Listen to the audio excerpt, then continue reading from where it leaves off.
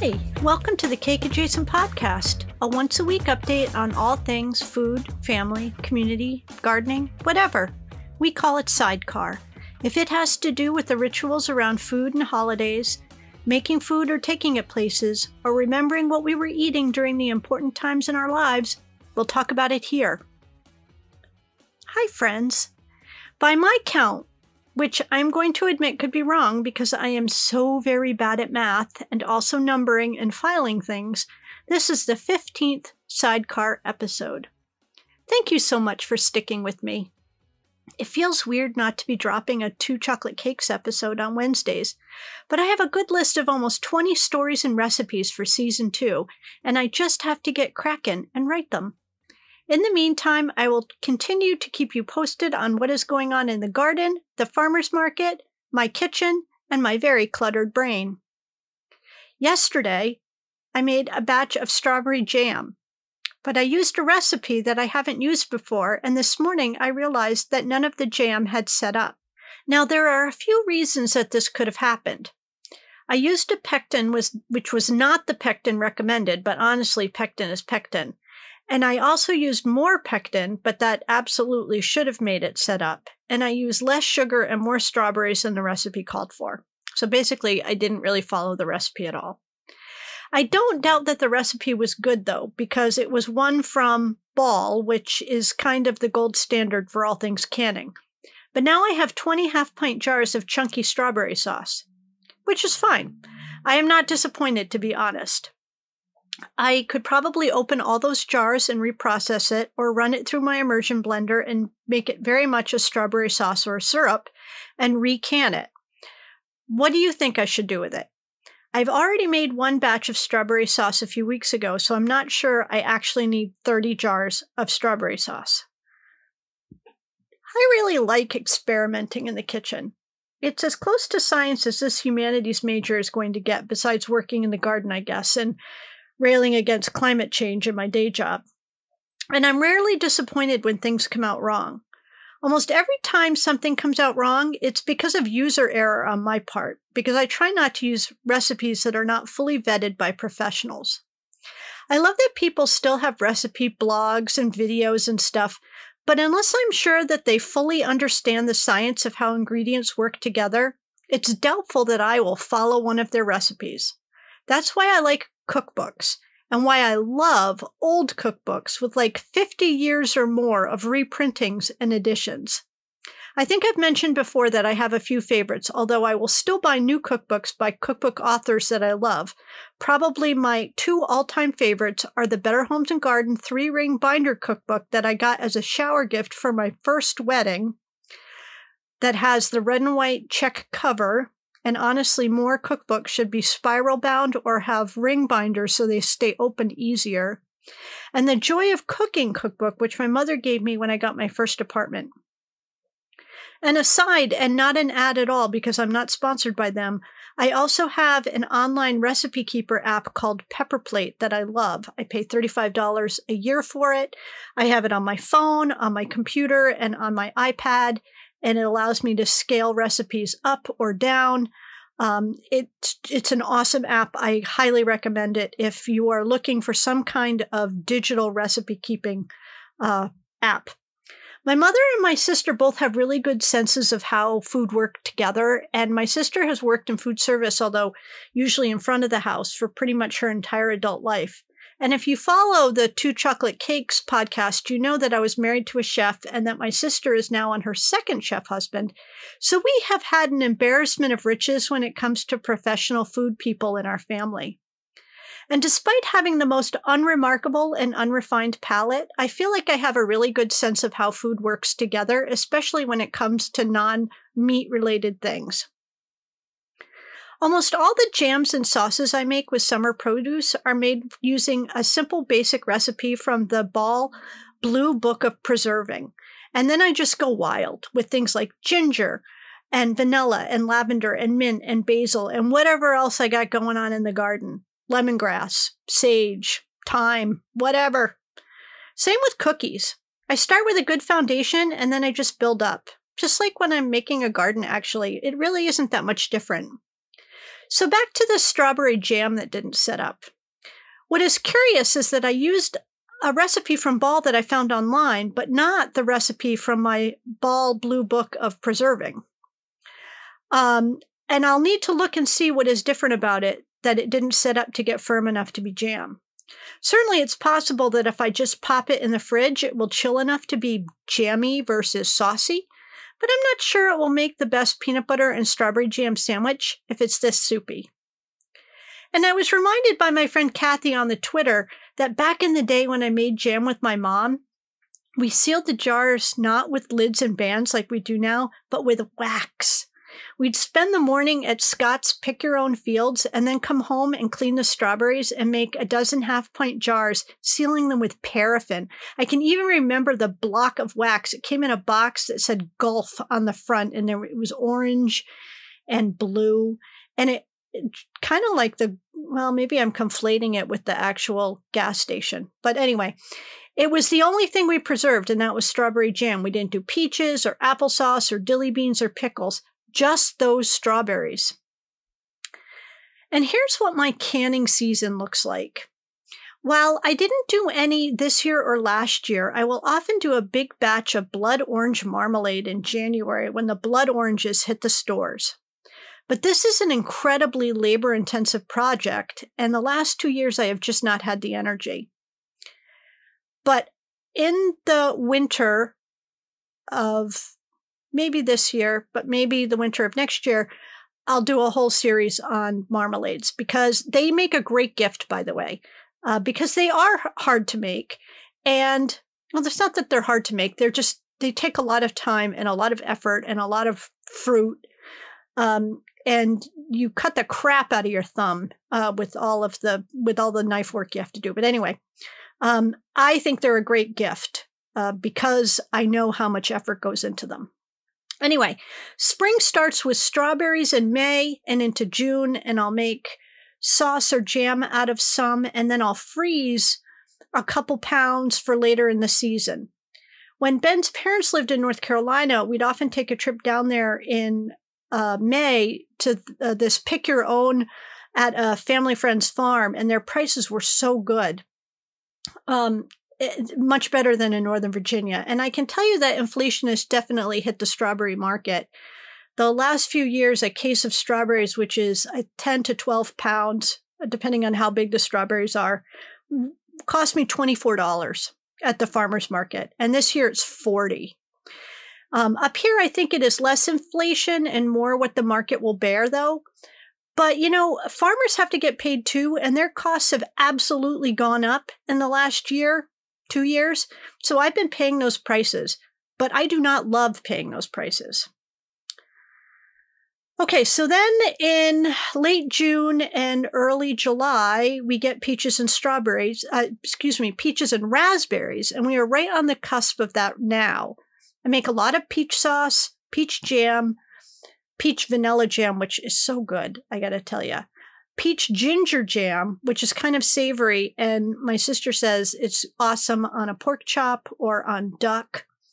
White peach jam and white peach jam sauce, which I think is really just so delicious on cheesecake, just plain cheesecake. And if I can get my paws on black raspberries, then I make the most indulgent black raspberry and lemon jam. And it is so dark. It's like wine.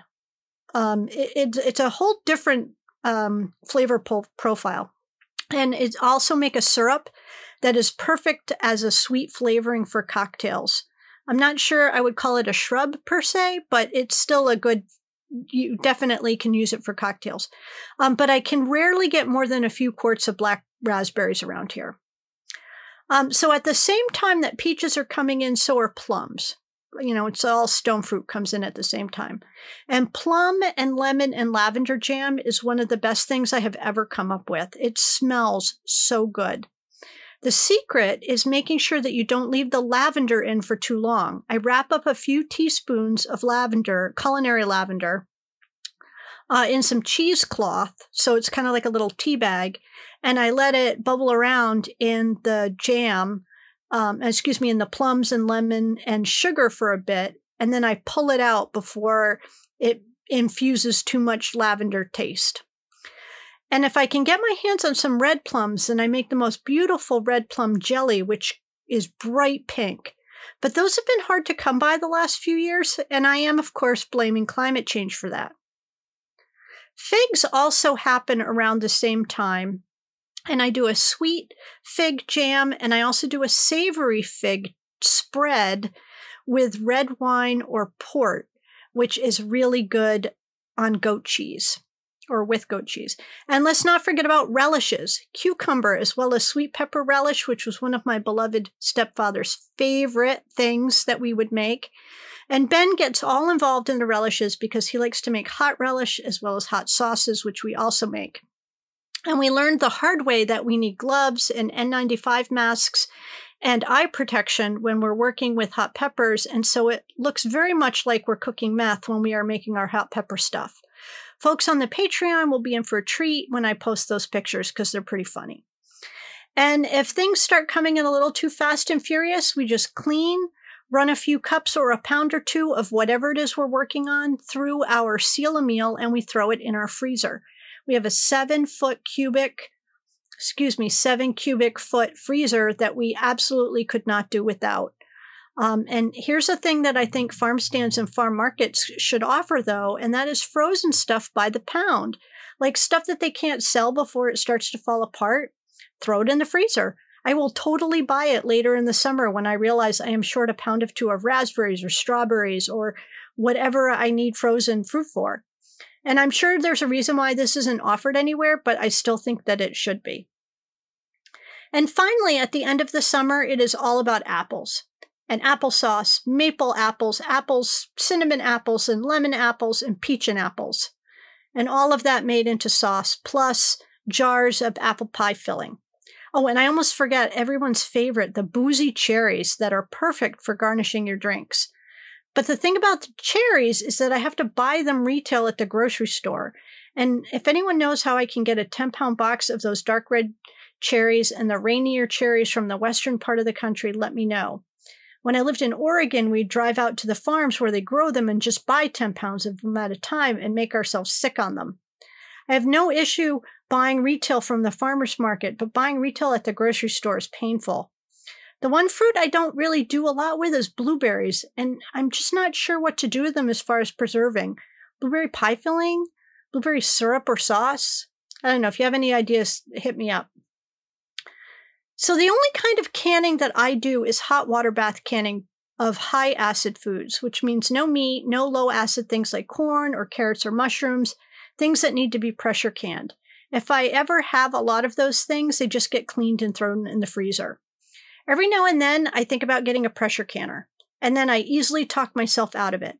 I feel very comfortable with the acid level of everything we hot water bath, and it is easy to tell if the seal is true, and the whole pressure of pressure canning is, well, too much pressure. But I'd love to hear from you if you pressure can. Maybe you can talk me into it. There's lots of things we could can if I could just get over my discomfort of pressure canners. Okay, so that's the update of the start of jam season here at our house. No deeper hidden meaning this episode, no metaphors, no sad stories, just stuff I like to can and how I can it. And I'd love to hear about what you preserve and why and how, and if I can ever figure out a way to do a decent video in a well-lighted and clean kitchen, I'd be happy to give everyone who would love to learn how to can a lesson. Okay, so in other news, it was my and Ben's 16th wedding anniversary, and the last 2 years we have barely celebrated because of this, and this is me gesturing wildly at the universe, because of all of the things going on in the world. But this year we said we were going to actually go out to dinner, and we did. And we went to this funny little strip plaza shopping center Italian restaurant called Semifreddo, which was absolutely awesome. I posted the menu on Twitter, and I had the pappardelle, which is a very wide, flat pasta, which is kind of like a half a lasagna noodle, with wild mushrooms in a Parmesan cream sauce, which was not at all heavy. And Ben had the duck in a balsamic reduction with polenta and fresh vegetables that he said was delicious. We each had a martini to start. I had a dragon fruit martini with mashed dragon fruit, Saint-Germain liqueur, and Tito's vodka, and it was so delicious, and I can't stop thinking about it. And it was also fuchsia colored, which is one of my favorite of all the pink colors. Ben had a really good-looking sort of pale pinkish colored martini called the Semifredo martini, which was Bombay Sapphire Gin, Cointreau, blue curacao, and a lemon twist, and also had a little basil leaf on top. But mine was definitely better. For dessert, we had tiramisu and the Semifredo, which were both very good, but very simple. The staff was incredibly attentive, and you would never have known that the restaurant was next to a dry cleaner and a 7-Eleven in this parking lot. The ambience was quite elegant inside with a very big open show kitchen, and we'll definitely go back. They are doing a wine dinner at the end of the month, and Ben really wants to go, but the menu is way too ambitious for me, and I don't drink wine, so hopefully we can find him a date. So that was this week. How about the food holidays? Can you believe that we're already halfway through June already? Time is so weird, isn't it? Like sometimes it moves so quickly, and then sometimes it just plods along, and you just never know what you're going to get. Okay, so today is June 12th, and it's National Peanut Butter Cookie Day, and I know I've told you more than once that my favorite peanut butter cookie recipe is from Better Homes and Gardens. I might even make some today. After talking with my friend Jen about her peanut butter cookie recipe failure, I feel like I need to set the universe right again by making a decent set of cookies. It is also International Falafel Day, and I am a huge fan of falafel, but I do not like it when it has been overcooked. And too often it has been, and I wonder if that's the default. I honestly don't know. Tomorrow, Monday the 13th, is Kitchen Klutzes of America Day, which means you can drop whatever you want on the floor and eat it without a 5-second rule. I don't know, I just made that up. It's also Eat Flexitarian Day, which I first read as Eat a Flexitarian, and I was like, that's a new one. But no, flexitarian just means eating mostly plant-based foods and eating meat in moderation. So it's just one step closer to being a vegetarian without fully committing. I'm on board with that. Tuesday is Strawberry Shortcake Day, and I actually prefer a slightly sweet biscuit as my shortcake because that's how my mother makes it. But I also like plain yellow or white cake as a shortcake. I mean, there's really no bad shortcake, is there? Tuesday is also National Bourbon Day, and I'm not a fan, but I do sometimes use it when I'm making my own vanilla extract, and I've been known to pour a little into my peach preserves. Wednesday is National Lobster Day, and you know I don't eat lobster, so let me know if you want me to send you my portion. Now, Thursday, very important day, Thursday. Thursday is Fudge Day, and I really hope that you all plan on celebrating by sending me fudge. Just kidding. Or am I? I do love fudge. My favorite fudge is the Panucci walnut that comes from the Hot Chocolate Sparrow on Cape Cod. I have a really good homemade fudge recipe from my grandmother, and that recipe will be in the next season of Two Chocolate Cakes, so I can't give it to you now. Friday the 17th is a twofer. It's a Fresh Veggies Day, and it's National Apple Strudel Day. Two very good holiday days. But I do think that fresh veggies should get more than one day. Saturday is a threefer. Cherry Tart Day, National Picnic Day, and International Sushi Day. Now look, here's the thing.